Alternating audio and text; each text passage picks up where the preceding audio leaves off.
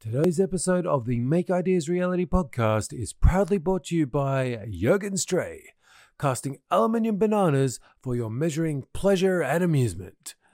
Jürgen Stray specializes in metal casting and fabrication, but also makes stuff with wood and stuff and things.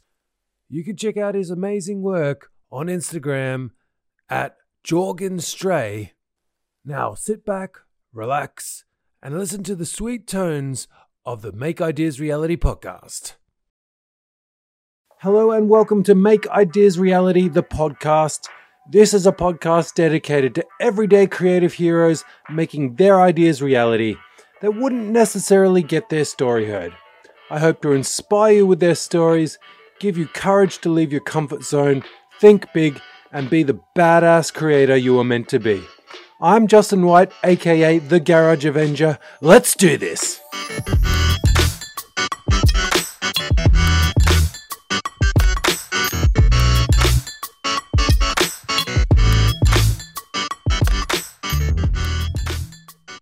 Hello and welcome to episode 23 of Make Ideas Reality. Houston, we have a maker. Today's guest has rocketed herself onto the podcast. That was so bad. Oh my God. From working with NASA's space shuttle program to becoming a mother of two, then inconsequently finding joy in belting red hot iron with hammers. Welcome to the show, Lindsay Murphy.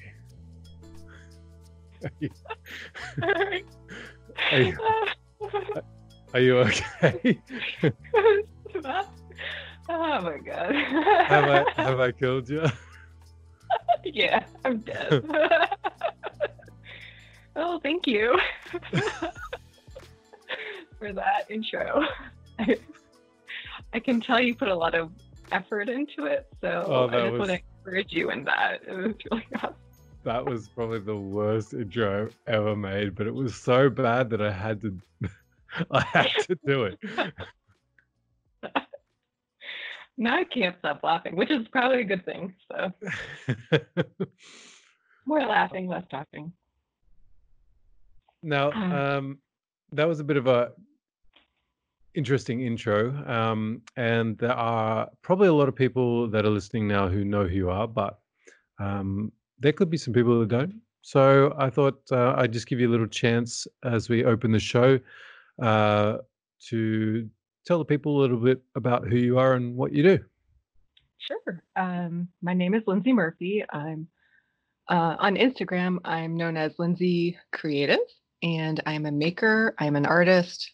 I do metalworking and blacksmithing, and I'm based in Houston, Texas. That's in the United States. For those who may not know where Texas is, I don't judge.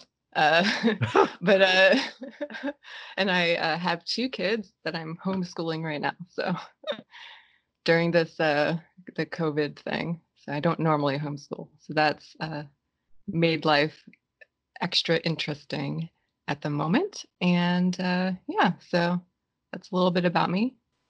So you're properly now a full-time stay-at-home mum. I guess so. Slash, if that's the slash definition school of that. teacher. Slash nurse, slash a psychologist, slash chef, slash deck painter. I don't know. I could keep on going, but that will get really boring fast. This is an interesting thing because I think, I respect you in some ways, especially even more because of the whole COVID-19 thing. I've had my two kids at home for now 5 weeks and it drives me bonkers. So you also being, generally you're a stay-at-home mum and you have your creative stuff on the side, right? Full for the most part. My kids normally they go to public school here, and so during that time when they're in school, I work out of my garage, or I'm going over to our makerspace and I'm working on some blacksmithing stuff, painting, normally just that kind of stuff. So normally I'm working on commission work, That's primarily what keeps me busy. Yeah, because I think I quite admire you, because often I feel like you're kind of a woman that's defying the status quo. Because there's not many women that I know of that are kind of belting steel with hammers and then at the same time doing, you know, beautiful paintings and intricate jewelry and things like that. So I quite admire that in you. I think it's something that I don't often see. So I just want to give you a high five for that. Oh, thank you. Virtual high five too. Yeah. Um, let's talk about your journey, Lindsay. Where did this all start? Where did all this creative stuff come from? And what got you to where you are now? Well, I grew up in Pennsylvania, Philadelphia. My mom is an art teacher, and my dad was a chemist, and they just really had interesting backgrounds when they were growing up. My mom, her dad, or my grandfather, he was a welder, and he also dabbled in blacksmithing. Like we actually still have some of his metal sculptures that he made. Oh, that's And cool. I never met him. He passed away before I was born. But he always in their barn, they would have like just lumber and metal and all sorts of things the kids could just go in, pull whatever they wanted, and just make something. And she grew up with this idea of making was just a part of a way of life for her family and for her. And so she brought that values to our family. So she, like growing up, I would see her making jewelry, like doing lost wax casting. She had a loom for a while, and she was weaving. What else? All sorts of things. She did metal work. I would see her brazing copper pipe. She painted. She was always teaching kids and um, ceramics. She has a kiln still, and she'll fire up some stuff and with the kids. Like my kids go over to her house, and she does pottery with them, and then they're fire some stuff up. And oh, this is what Nana did with us, making things. And so she's always has something going on. Oh, and my dad, he loves to garden. He would always have this really big garden in the background. So they kind of taught me this way of self-sufficiency, that you don't always have to rely on um, the consumer way of life, especially in the US. They live very frugally. They still do. My dad is a very good cook, and he cooks all the time. And so we kind of grew up with this sort of lifestyle of making in the form of food or in the form of art or creating in the background. And so that really shaped my ideas and thought, my worldview. And they encouraged my art, that I had an interest in art. So my dad would drive me to classes every Saturday morning down to like downtown Philly, and I would take classes there, like in addition to things. And it was just really nice to be encouraged in that, and not necessarily like that's one thing. Like I think a lot of parents normally push their kids to something more, like something that would be successful for their kid. And obviously, visual arts are not like the big money maker. But yeah, but that's interesting, isn't it? Because I think now our generation, we're starting to talk a lot more. Not everyone, but people in general are starting to talk a lot more about happiness over money. Oh yeah, So yeah, I yeah, think your kind of parents you had, I think they had the right track. They were doing the right thing, I think. yeah. Um, and I think, and I think they still do. I think they're still very encouraging to whatever we end up doing. It's always been nice to have that support. So, but when I was in high school, we moved to Texas, and things kind of changed a little bit, shifted. in my high school career.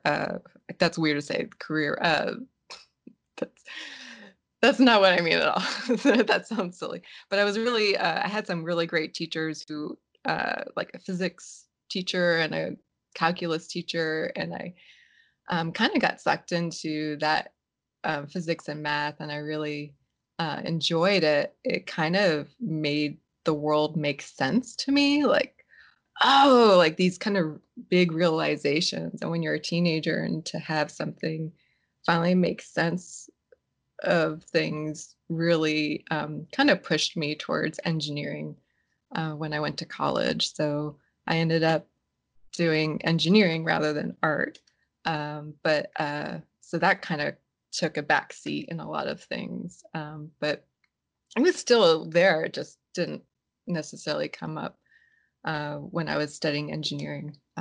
So that, um, but I mean, eventually it came up. But yeah, so I studied engineering at a public school in Texas, university here, and ended up sticking around and getting my master's. And then when I graduated, the like economy was crap. It just went to shit. And so I think the only company that was hiring at the time was like an aerospace company. And I ended up working for NASA through that aerospace company. So that was it's pretty exciting. That is like right now, that is like probably the coolest thing. There are so many makers like, oh my God, I've just fallen in love with Lindsay. She worked for NASA. Oh my God. Like It was so unreal. Like it just was the weirdest thing to because I know so many people were like I when I started in engineering, I did not think I'm going to be an engineer so I can work for NASA. Like to me like that seemed like a intangible job. Like something like saying something like, "Oh, I'm going to be president of the United States," like that. It just felt so um like something that's only meant for special people. So it was crazy to be able to work for NASA and get this job. It was really unreal. Um, it was such an amazing opportunity, and it was, I would say, like out of all the jobs I've ever had in my life, that was obviously the best one. uh, so yeah, I so the reason why they were hiring. So this was the other thing is the reason why they were hiring was they had the Columbia accident a year before, I believe. And so they had stopped flying the space shuttle. The shuttles were grounded. And so they were ramping up all this testing. They wanted to have a rigorous model of debris impacts to the thermal protection system on the space shuttle. And so they were just running a huge amount of tests, collecting a lot of data. They needed more analysts to study the stress and thermal structure, the thermal, what the thermal, oh my gosh, gradients on the structure causes failure to the structure. And so I was hired along with a lot of other new hires, and so it was just a really crazy time uh, during that time. There was a lot of new hires, and we were very busy, like working long hours, and but it was a lot of fun. Like it was intense. It was intense. Many years of work, and I loved it. It was really fun. We got to the testing was like shooting foam and ice and all this stuff at Space Shuttle Tile. And that's so awesome. so it was pretty much like the largest potato gun you've ever seen in your life, and putting like a foam bullet in it, in about the size. And well, we tested foam and we tested ice, and we had different setups. Like one in White Sands, New Mexico, was one test setup. We were doing like high like ballistics there at White Sands. Some like we were trying to simulate micrometer impacts to the thermal system there. So it's going super fast, and I'm sure you can find pictures online. It's pretty insane. And then like we had some going on in Florida, and we had some going on in Texas as well. So I got to travel all over and get to be part of the testing and all that stuff. So it was really fun. And then we were able to develop our models, and then obviously the space shuttle started flying again, and then I was part of the debris assessment team. So we were part of a pre-launch, which was you look at the space shuttle, you look at what's going on the launch pad real time. So you're there at like 4 a.m. and you're working like a 12-hour day, and you're looking at all the possible projectiles that could come right at the space shuttle. And then you have to do like a real-time analysis and make sure like, okay, that ice ball right there, that might cause serious damage. We might have to scrub the whole launch because of that one snowball, which was it made your job kind of intense because you have so much riding on this. Like it costs a lot of money just to do a launch. And if like that one ice ball, you're like, nope, we can't launch. You're kind of worried a little bit how the managers would come down on you. But at the same time, it was also a time where they listened to our input. It wasn't like a thing where people ignored that. And so so that was really a lot of fun doing mission support. It made for some intense nights, and but the camaraderie there was pretty cool. I just had this weird vision of like a Russian like plane just like throwing ice balls out the window as they're he's like, Oh no. take that, you dirty Americans. You know what? As far as like how much conflict there is between US and Russia, the one place where we get along is through the International Space Station. Right. And it's so weird. It is the weirdest thing. And it's annoying too, because our astronauts get along really well. Our American and Russian astronauts get along really well. Or cosmonauts, astronauts. Yeah. Okay, whatever. The guys in space. They seem, or at least they seem to get along really well. They have to. So, and we rely on them right now, but yeah.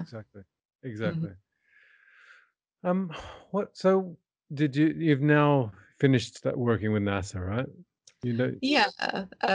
I worked, so I had my first child in 2008, my oldest. And during that time, I realized, well, not during that time.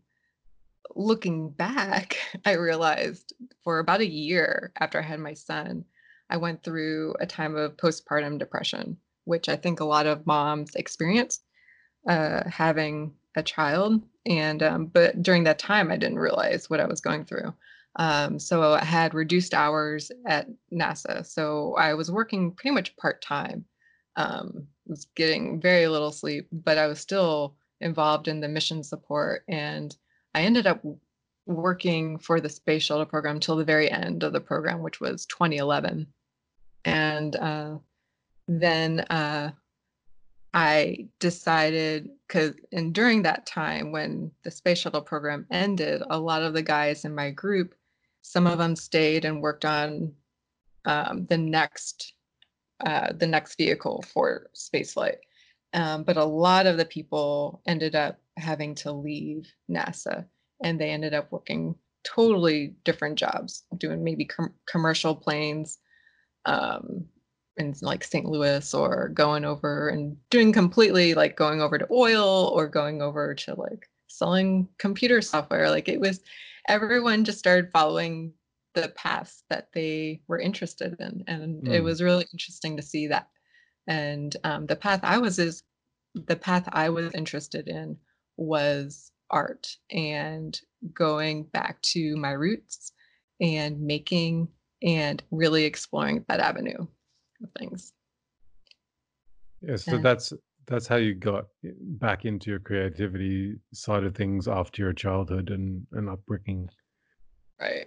Yeah. Um, yeah, I mean, there was a couple times during my career with NASA that I was part of like this art show with a friend of mine who worked at the same aerospace company that I did, and she and we like had our own art show in a bar downtown, and that was kind of like my first taste at like, oh, like people like to see my art. That's pretty cool.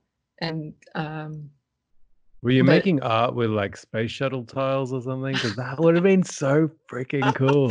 oh, that would have been that's the like most expensive artwork ever. Yeah, you could charge a mint for it.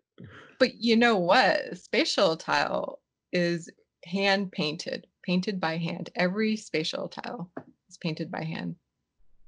That's interesting. Yeah, because the people who spray the tile, they spray it, they know the exact thickness of the paint that's supposed to go on, and they just know by feel. And it was even better than the robots that they had at the time, which was wild to me. So Holy crap. yeah, actually, I brought a show and tell thing. Oh, please show us. This is a spatial tile. No way. Yeah.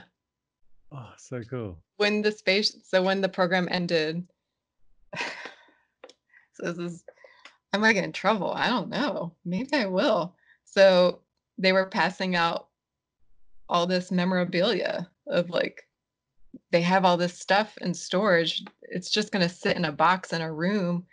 So they decided to pass out all the spatial tiles to all the people on the debris assessment team. And so I got now this is one of the tiles they made for our test setup. So this one hasn't flown.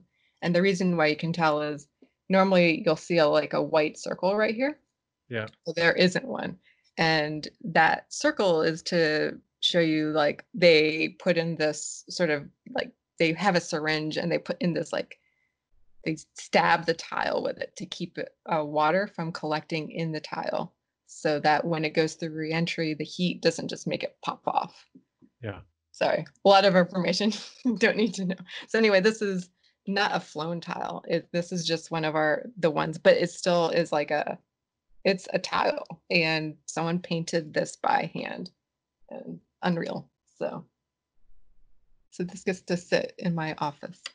That's super cool. You had me lost at tile, but you know It's okay. Maybe someone on the pod, maybe one of the listeners will know what I meant. Sorry. Well, I actually, try not to get too technical. submarines are covered in tiles as well, right? No, I did not know that. Yeah. Submarines are covered in rubber tiles to Oh. to deaden the acoustic side of things. So the whole submarine is covered in rubber tiles. Every space or structure that is steel is generally has some sort of rubber tile on it. Oh, So that's so wild. mm, Cool. yeah, so it's and what would happen is sometimes when were underwater for a long time, we called them cookie cutter sharks, and but they I don't know exactly what type of fish they were, but they were fish that would eat the rubber tiles, and they would be about oh yeah 4 or 5 centimeter like circular like pieces of tile missing from everywhere like all over the place because these fish were sitting there chomping away at the submarine when we were going at low speed and just creeping around the place. So yeah, they loved it. They thought it was good fun. It was like a like a pacifier for a fish, you know. Yeah, right. It gets out all that nervous energy. Yeah. Moving back onto the podcast. Oh, yeah, That that's what I'm on. Okay. yeah, we're on a podcast. I know, right? So let's talk about some of your work you do now. What's your core and what do you love doing? Well, so I do, well, it's kind of weird. It just depends on the season that I'm in. I do painting. I've done like large scale paintings before. And lately I've been mixing light and painting. So that would look like LEDs, and I'm incorporating that into my artwork. And uh, that's been really fun and exciting.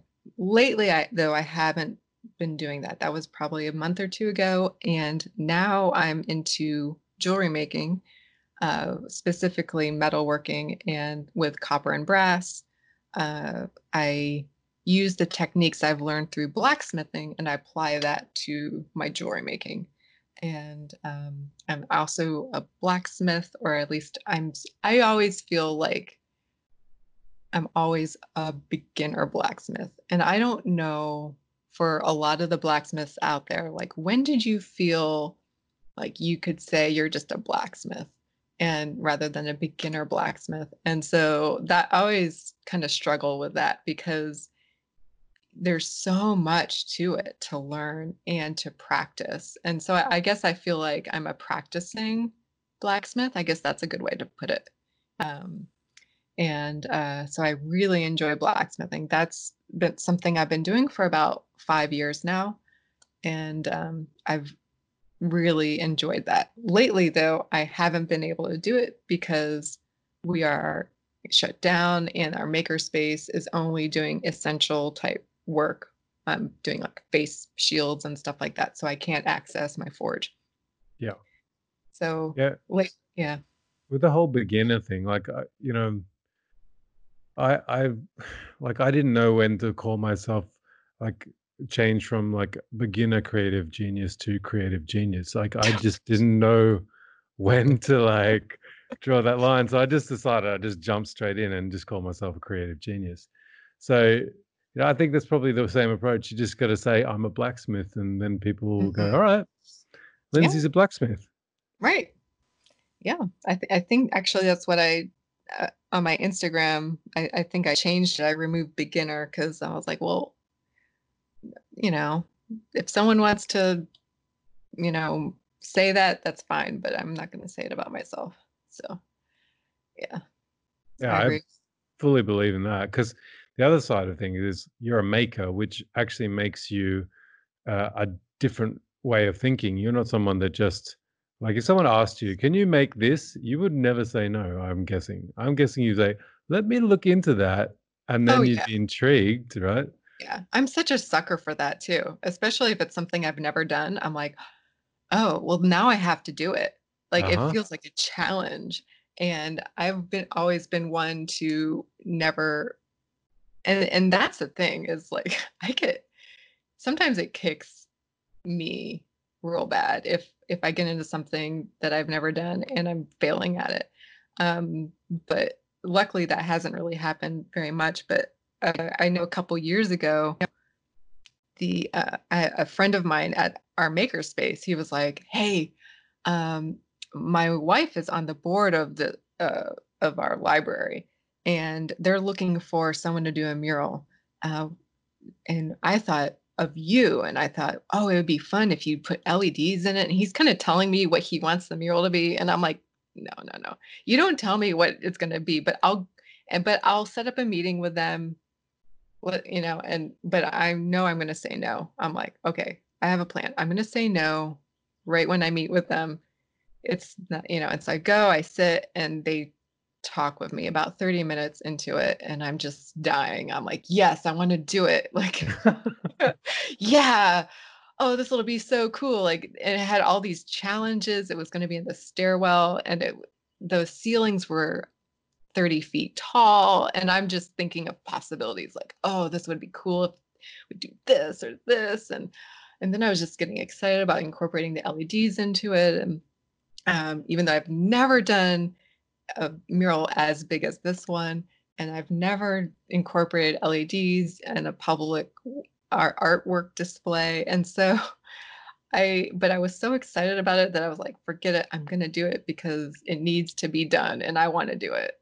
So I feel like that's how I approach a lot of those projects uh, with that.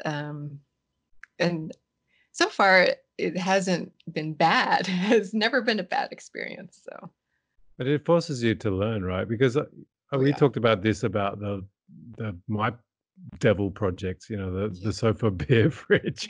The Yep. story for those guys that don't know, the sofa beer fridge is actually for someone else. Now, a friend of ours, he lives up in the city of Oslo. I went to visit him. He said, "Can you build me a fridge in my sofa?" And I said, "Yeah, that sounds a bit boring." And so I had a lot of fun sort of expanding on the idea of what this could be. And we all both got excited and it was all fun. And then I jumped on the train to head back down to my city. And then bing, there comes a note on my phone saying that, oh, I've been transferred $400 to to Now you can't start get out. this project. And I had a bit of a dawning after that. Went, oh shit! And so it's still it's nearly a year now since I started this project. So it's it's been a challenge. Let's just say that. You'll get through it, you know. I know I'm going to get through it, and everyone does. I know, like often you can put projects to the side for a little bit, but if Mhm.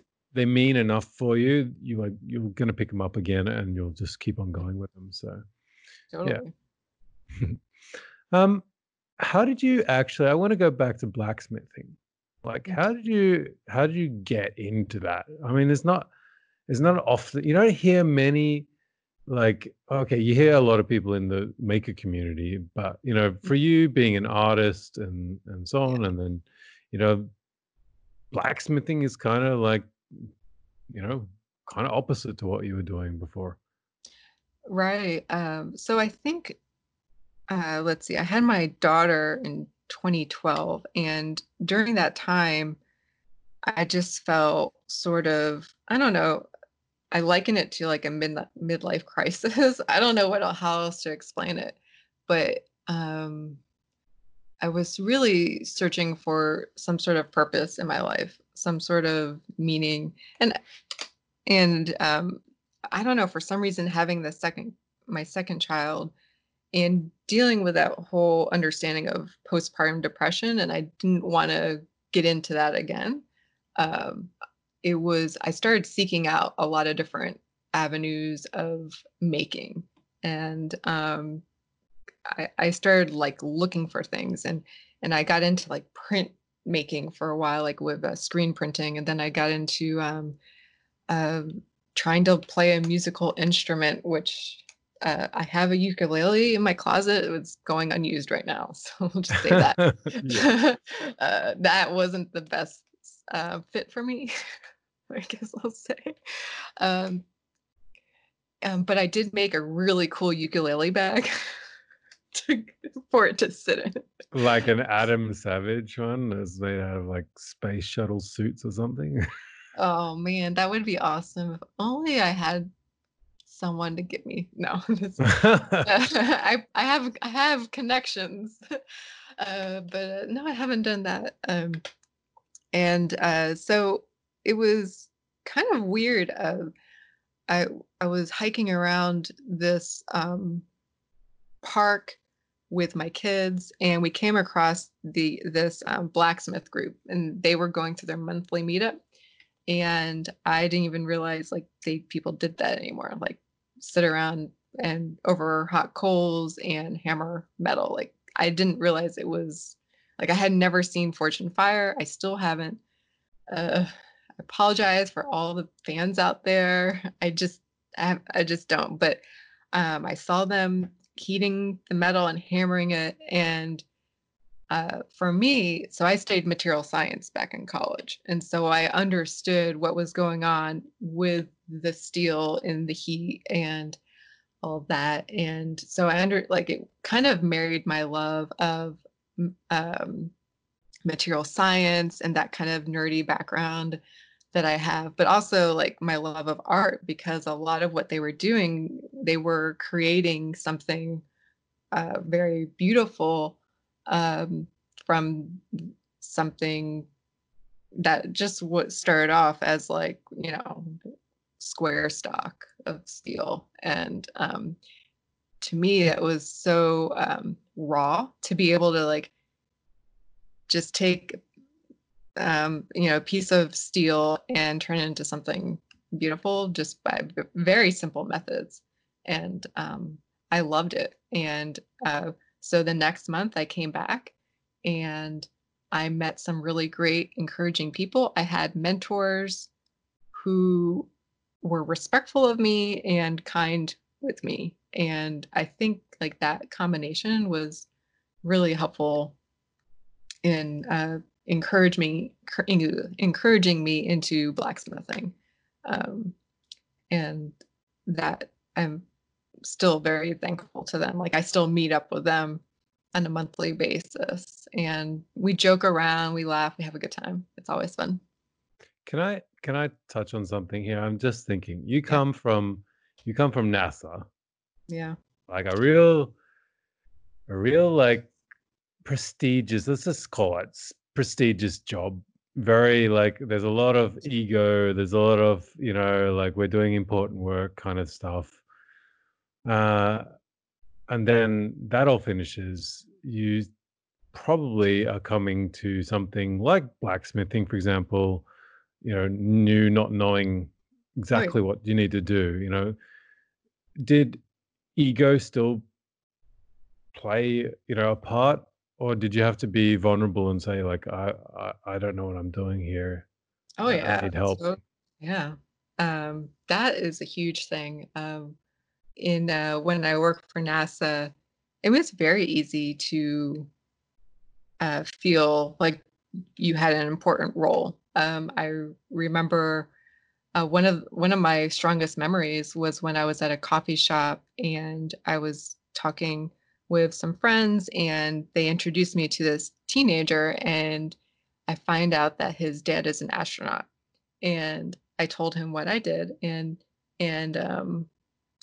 the kid just looked at me and he just said thank you, and like, gosh, that like made me want to just that was like the whole reason why I was doing it, was to protect the lives of the astronauts. And Mm. so our job was very meaningful, and to but at the same time it definitely helped inflate your ego and um kind of give you this like I'm important sort of idea about yourself, which is total bullshit. It really is like uh and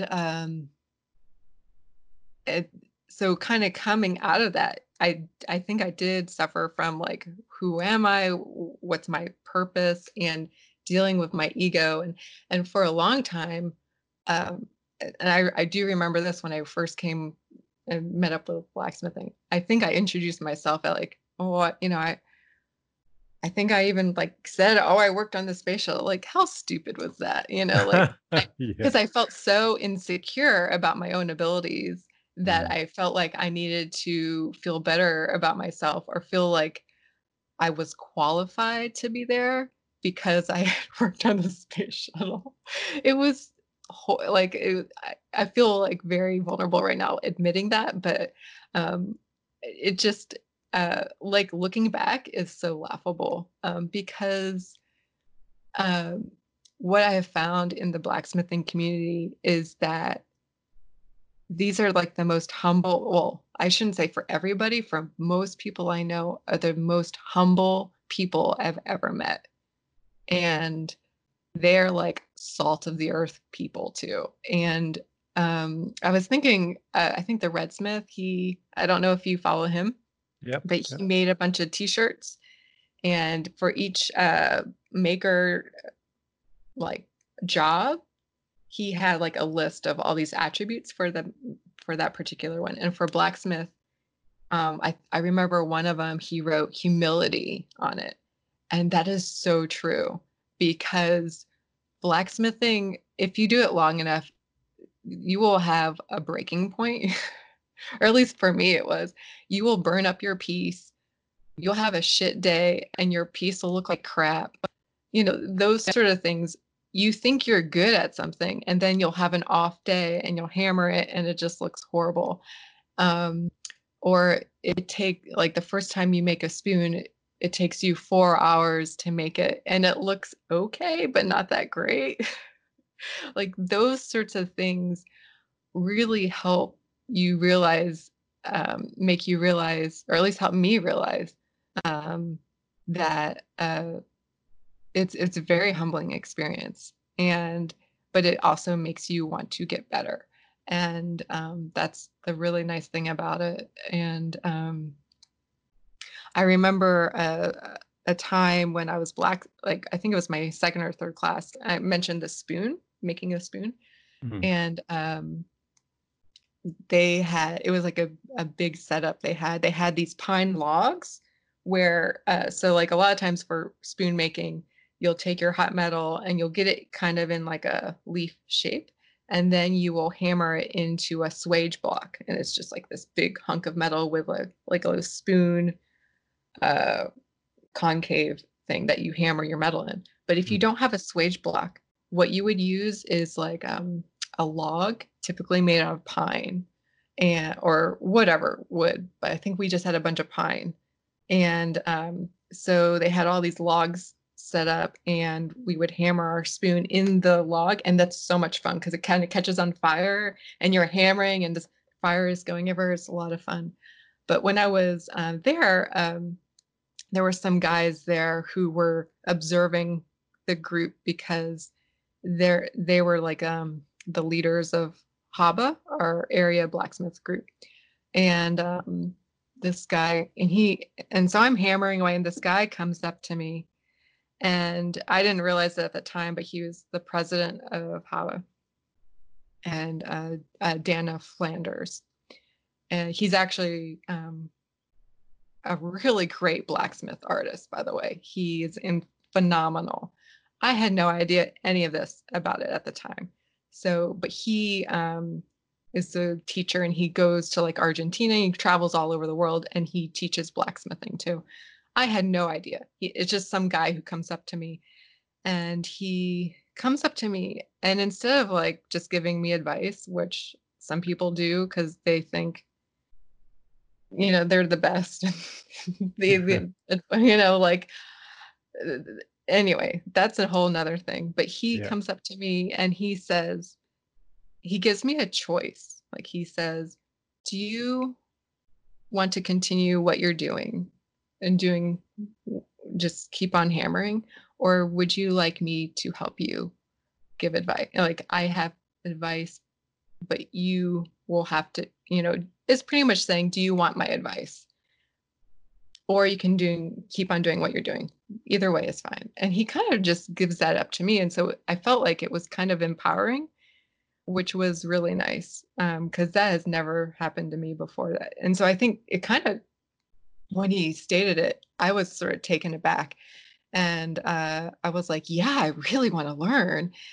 And I had to really come to a place of vulnerability to say, yes, please help me. I don't know what I'm doing, or at least I want to pretend that I know what I'm doing.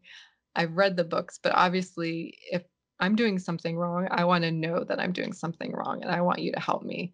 Is pretty much what I said. And that was the first time I really asked for help, and it was really freeing, and it was sort of like letting go of that whole space shuttle mentality, ego thing that had built up in me for so long. And he helped me, and it was um it was really freeing, and since then it's been easier and easier to ask for help, ask for advice from people who I trust. I think that's also another thing, to be vulnerable with people who you feel comfortable with, and they will not necessarily lord it over you that, oh, I know more, what you know is horrible, I know what I know is great. It kind of takes a mature person to mentor someone else, and really take care of that person in a way. So yeah, that was such a great learning experience for me. Yeah, because I feel like I'm always like learning. I never feel like I'm good at anything. I feel like always people are looking at my end result and going like, wow, like Hmm. amazing, Justin, like great job or whatever. And, but often like on the daily grind, like I'm ballsing up shit all the time. Yeah. And I'm always screwing things up. And I just that perseverance, like, and I never think with my work, I never have I don't know why it's like this, but I never seem to have an ego around my work. I never think I'm better than anyone else with my work. I know my end result ends up being pretty good, but like if you put me next to like I can't forget this moment at Make Essential. I was doing some sewing in the sewing class, right? Mhm. And I thought, shit, I've sewn this upholstery and things for these like soapbox cars, and I've done some really nice sewing work. I got on the sewing machine. I started looking at everyone else's work, and I'm like, I'm Yeah. shit. Oh, don't do that. I'm shit. Like, and my ego took a bit of a smackdown, but it was actually really good because it made me think, okay, well, it's not all about the quality or whatever. It's about what's behind what you're doing as well. So a lot of the stuff I do always has something going on behind it. It's not just the prettiness of something or how well it's done, something like that. So I do like get the ego smacked down occasionally because you do need it. Yeah.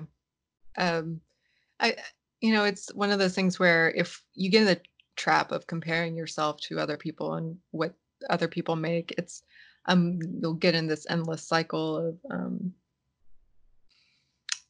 comparison, and I think it's more freeing to just kind of focus on your own work and really try to improve on your own thing, not necessarily to be motivated by, oh, I need to be better than that person or I need to be like that person, but to kind of um, be confident in what you're creating, and that, like you said, whatever the motivation behind that Mm. can really shine, show through your work.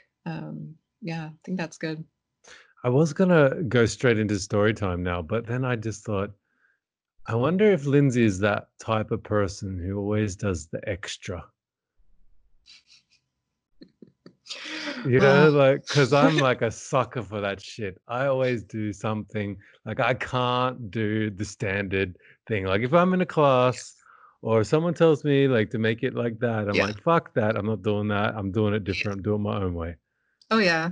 I'll always, always.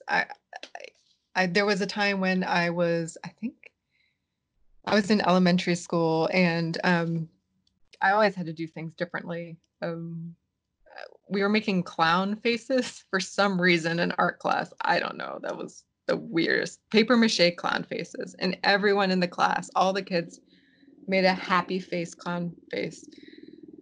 And being the weird 10-year-old kid I was like, I'm going to do a frowny face. I'm going to do the sad clown face because I don't want to do, I don't want to be like anybody else. And so I ended up making the sad clown face. And it freaked out my art teacher. It freaked out my fourth grade teacher. They end up calling like my mom. And my mom's an art teacher. She knows me. She knows what I make. And they're like, we just want to let you know your daughter, we're worried about her mental health or something. They weren't using mental health words at the time. I don't know what they said, but my mom's like, yeah, that's normal. Like, that's great. That sounds awesome. And and that's kind of how I am. And I can't make the same thing over and over again. Like, I've realized that, like, with my Wonder Woman cuffs that I've been making, if you look at it, every Wonder Woman cuff is different. And I cannot make this same exact thing. My brain won't allow my body to do it. Like, I actually tried it one time and I was like, nope, I'm going to do it this way. I'm not going to make it the same as that one. And it's just, I fall into it so often. Yeah. Got to be different. Oh, I'm the worst for that. Honestly, I'm like the worst. I sometimes that's why I end up in these horrible situations because I always think that I got to do it differently from someone Yeah. else. Oh, I got to And stop. Actually, no, I'm not going to stop doing that because that's what makes me me. So, yeah, I think, ah, yeah, for some of the stuff I have learned to learn from some of my mistakes to do what people like find the best practices. Like I have caved in certain areas. So like even Instagram, people were like, "Oh, you should do Instagram." I'm like, "Nah, it's not for me." That was years ago. I was like, "No, I'm not going to do it specifically because you told me to do it." and I don't know. And then I caved in. well, Oh well. look what happened when you did. I know. I get to meet actually that was been really exciting. That was the best thing about Instagram is opening up the international community of makers. Like that Mm. has been such a cool experience for me. Yeah, I mean it's amazing. Yeah. Um, Same for me actually. It's been great. So, let's go into story time, Lindsay. Sure. Storytime. She stared at the gown and thought, yes, this is something my husband would wear. You got a story for us? Yeah, I do have a story. It actually goes back to the NASA days because I don't my memory for the past 11 years is crap, so I have to go back before that. Just rub it in our faces again. I was at No, no. NASA. No, no, no. It's Look at my not space at shuttle all. tile. It's totally a self anyway, it's, I'm so joking. Look, I'm joking. it was I know. So it's probably like the first 6 months I was working for them, and I'm such a grunt worker. If someone tells me to do something, I do it immediately, and I'm, like running around doing whatever people tell me to do. And we were over in San Antonio at Southwest Research Institute, and that's where we did a lot of our big foam testing, where we're shooting foam at tile. And these guys, I mean, it was a bunch of, I don't know, like maybe like 20 guys, like all big muscly guys or whatever. And they're goofing off all the time. I mean, they were like seriously working for like we had 15-hour days, nonstop, getting this testing done. But they're goofing off in the meantime, waiting for tests to start up. And so one of the things that they did at this group of guys is they would prank each other all the time. And my first week there visiting, I get to know them. They're a lot of fun. And, we saw some pranks and it was a lot of fun. And I was like, there's no way, like, they're not going to prank me. They're like, no way.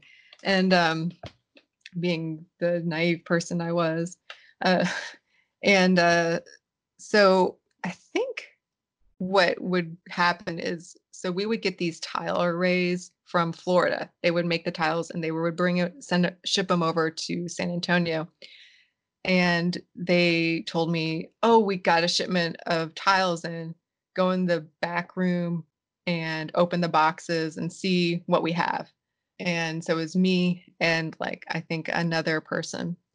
And we go back and they're like, "Oh yeah, check that one. We're trying to find this one tile or something like that." I don't even remember what it was. And I open up this box and inside it is a curled up rattlesnake. And and in that moment, I realized what I would do if I ever came across a rattlesnake.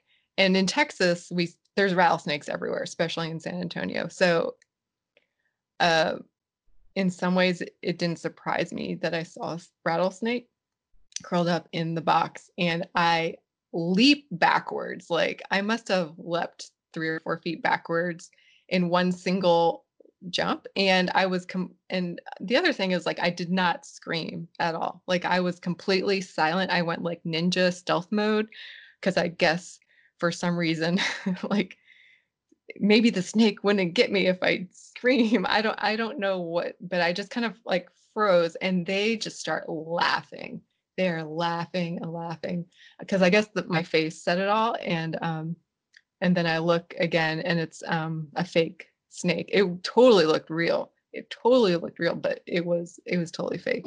So they got me. And yeah, so I got pranked. That's my story. That's it. Sorry, my dog's just drinking a buttload of water right now. she's like, I'm wondering if that's coming across the microphone. I had my microphone muted. She's an Okay. old girl. We're glad you told that story because that's pretty much my whole submarine career. It was just pranks all the time. Darling, are you going to walk? Yeah, just go back to bed, please. Thank you. Mom. Yeah, good girl. Thank you. Yeah, that was definitely my submarine career. Like, just think about young guys got nothing else to do, sitting underwater for months on end. Right. Yeah. Yeah. All right. Let's go into Inspiration Nation. Yeah. Inspiration Nation.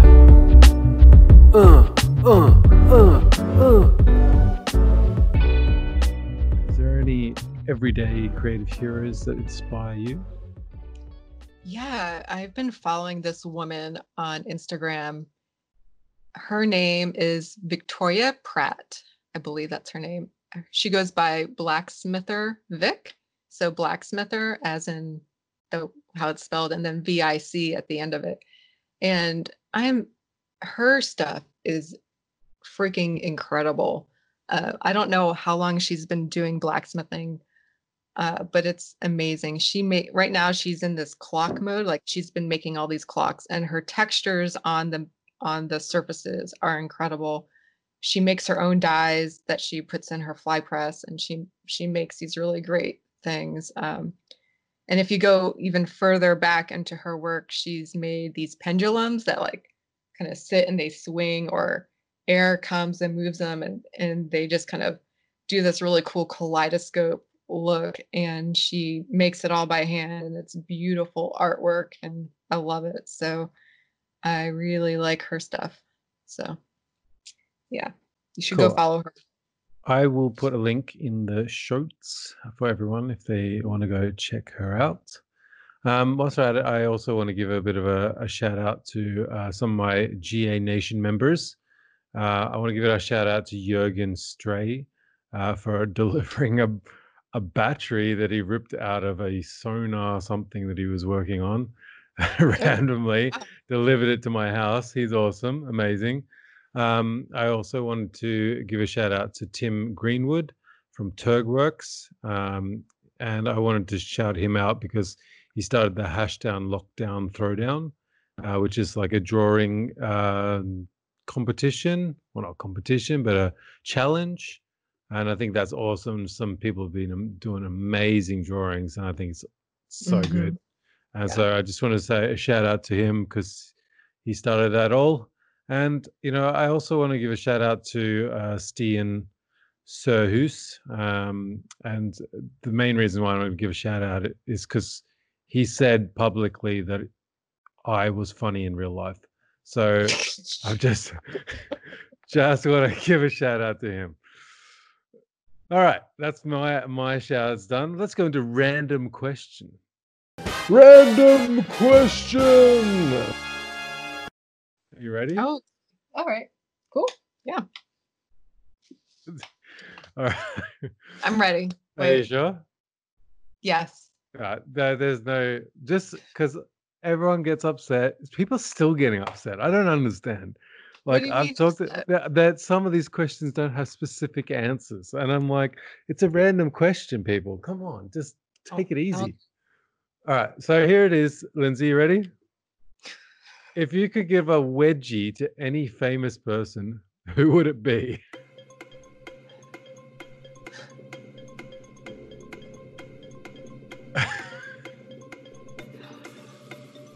See, okay.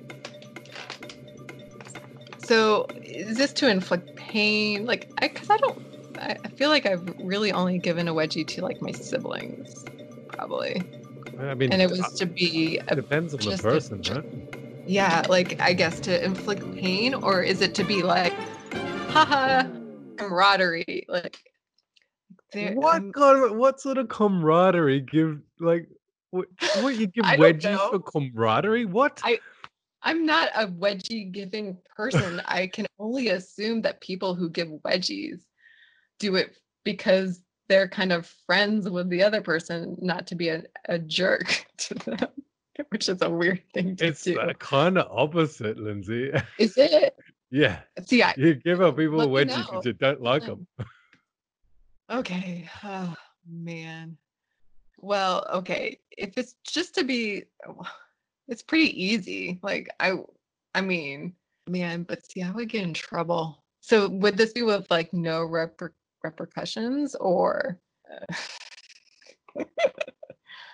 Actually, I Um, want to hear both answers. I want to hear answer for if there was repercussions oh, and if there wasn't, because I think they're going to be two different people they completely. they would totally be that. Man. I would so give Trump a wedgie like that. Yeah. Oh Well, man, yeah. So I would right now, just with all the crap going on, I would definitely pick Trump. But see, I would get that would totally, I would get thrown in jail probably, um, for that. So, yeah, but I but would, you'd be marked as a hero around the world. true. Maybe I could like, I don't know, be There are someone, probably some people listening to this that some are actually country would fans let of me Trump. like I'm sorry, stay. people. I'm sorry, people, if you're a fan, but yeah, majority of the world doesn't Yeah. probably think your way, unfortunately. Yeah. So yeah, that would be number one. Number two, well, see, no, everything I would get in trouble for. Yeah. So I'll just go with that one. All right, cool. I Well, don't I kind care. of answered that for you. No, Oh, yeah. Yeah. Oh, yeah. No, that's pretty much the only one I would do. let's go So, into Hack Attack. This is Hack Attack! I will not apologize for this bad intro. Any cool tips or tricks for people? yeah, totally. So I'm a daughter of an art teacher, and she always gives me tips all the time. And I know you've had other people give you tips for different things, and so I'll give you an art tip today. And colored pencils. I don't know if you use them or if other people use them, but so actually I have two tips with colored pencils. One is don't use the crap Crayola colored pencils to do your work. That you will soon find that you can make better work with Prismacolors. I think they're like the best color pencils out there on the market.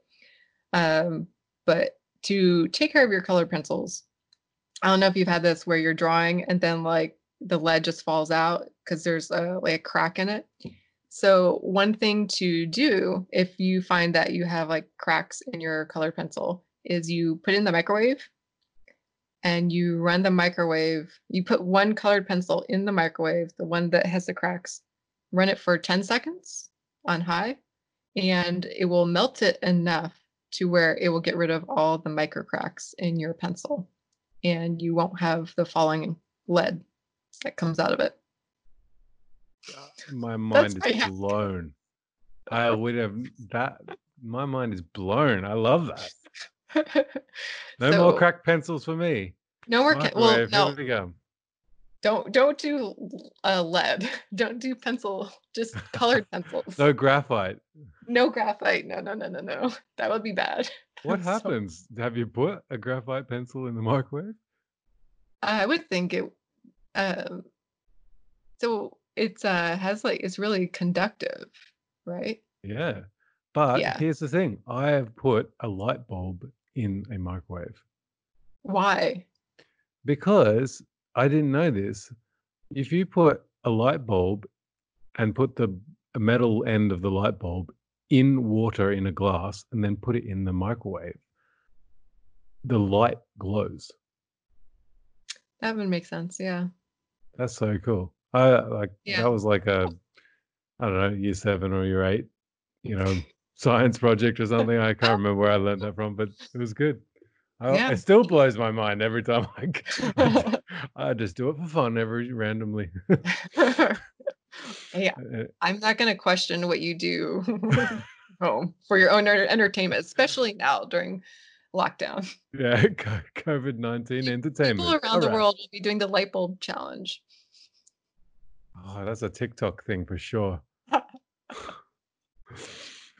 right, let's wrap it up, Lindsay. Let's see. Is there anything you want to leave the audience with?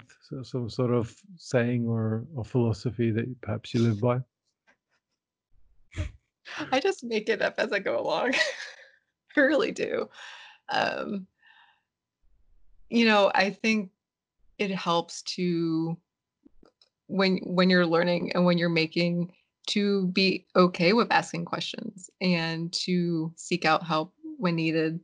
I think that's one way you learn and progress. And it not only just helps with your making, but it helps with relationships, and it helps with just with character and self. And yeah. And then also and I tell this to my kids all the time, because a lot of times my kids will say, I can't do that. Or they'll look at something and they're like, oh, I can't do that. And we try to say instead, I haven't done that yet. I haven't tried it yet, rather than saying, because it's so complete, so final. And, a lot of times I'll be doing a demo, and kids will come up and they'll see me doing the blacksmithing, and I'll just say, I had to learn to do these things. There was a time when I didn't know how to do these things. And I think, you look at certain people and you see how good they are, and you have to kind of realize that they learned and practiced and got to that point in life. It wasn't, they weren't born knowing it. They didn't have the natural necessarily talent of, shaping metal and whatever. It's something that we practice on a regular basis. And so, yeah. Yeah, I love that. I think it's important that kids understand that. It's something that is really, really hard for them to sort of understand, because often they're programmed by their environment, the parents, other factors, to basically be told that, they can't do it. It could be as simple as tying their shoes. Their parents don't have the patience to allow them to tie their shoes. So I'll do it. You can't. They'll just make a slight comment like, "Oh, you can't do this because we're running late." Right. So they already telling their children subconsciously they can't do things. So I think it's a really valid point. I love it. Yeah. Thank you so much, Lindsay, for being on the show. Where can people find you? You can find me on Instagram at Lindsay_creative. And that's where I am most of the time. If you try to friend me on Facebook, I'm sorry, just don't do that. So it's nothing against anybody. It's just it's only on Instagram is where you can find me. So yeah. Nice. All right, guys. Well, thank you all so much for listening. Before you go all Insta stalk Lindsay, my guests are all just like you, trying their best to follow their creative passion. And, if you want to help them be found by a bigger audience, tell a friend, post on Instagram, share on Instagram stories and Facebook stories, share some posts, and, better yet, leave a review on your podcast platform or this podcast, so we can help these makers and other creatives be found by a bigger audience. If you want to be one of the cool kids and join the GA Nation, you can do so by heading over to Patreon. If you can't support the podcast and myself, Garage Avenger, financially, you can help just as much by awkwardly playing the podcast on your loudspeaker at work, and by telling everyone that might have a weird uncle that would love the show. If you want to give me some feedback, you can send your DMs to @GarageAvenger on Instagram. Please go check out Lindsay at Lindsay_creative. Until next time, keep pushing yourself, keep ballsing up things, keep learning, get inspired, and I'll catch you on the flip side. All right, we're done. Great. You happy? Yeah, I think so. Are you okay with it? I loved it. It was great.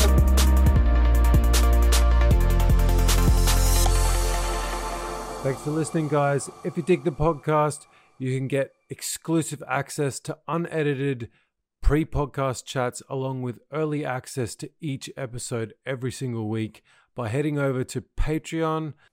There's a link in the show notes, so just follow that. Love you guys. Hope you have an awesome rest of your week, and I'll catch you on the flip side.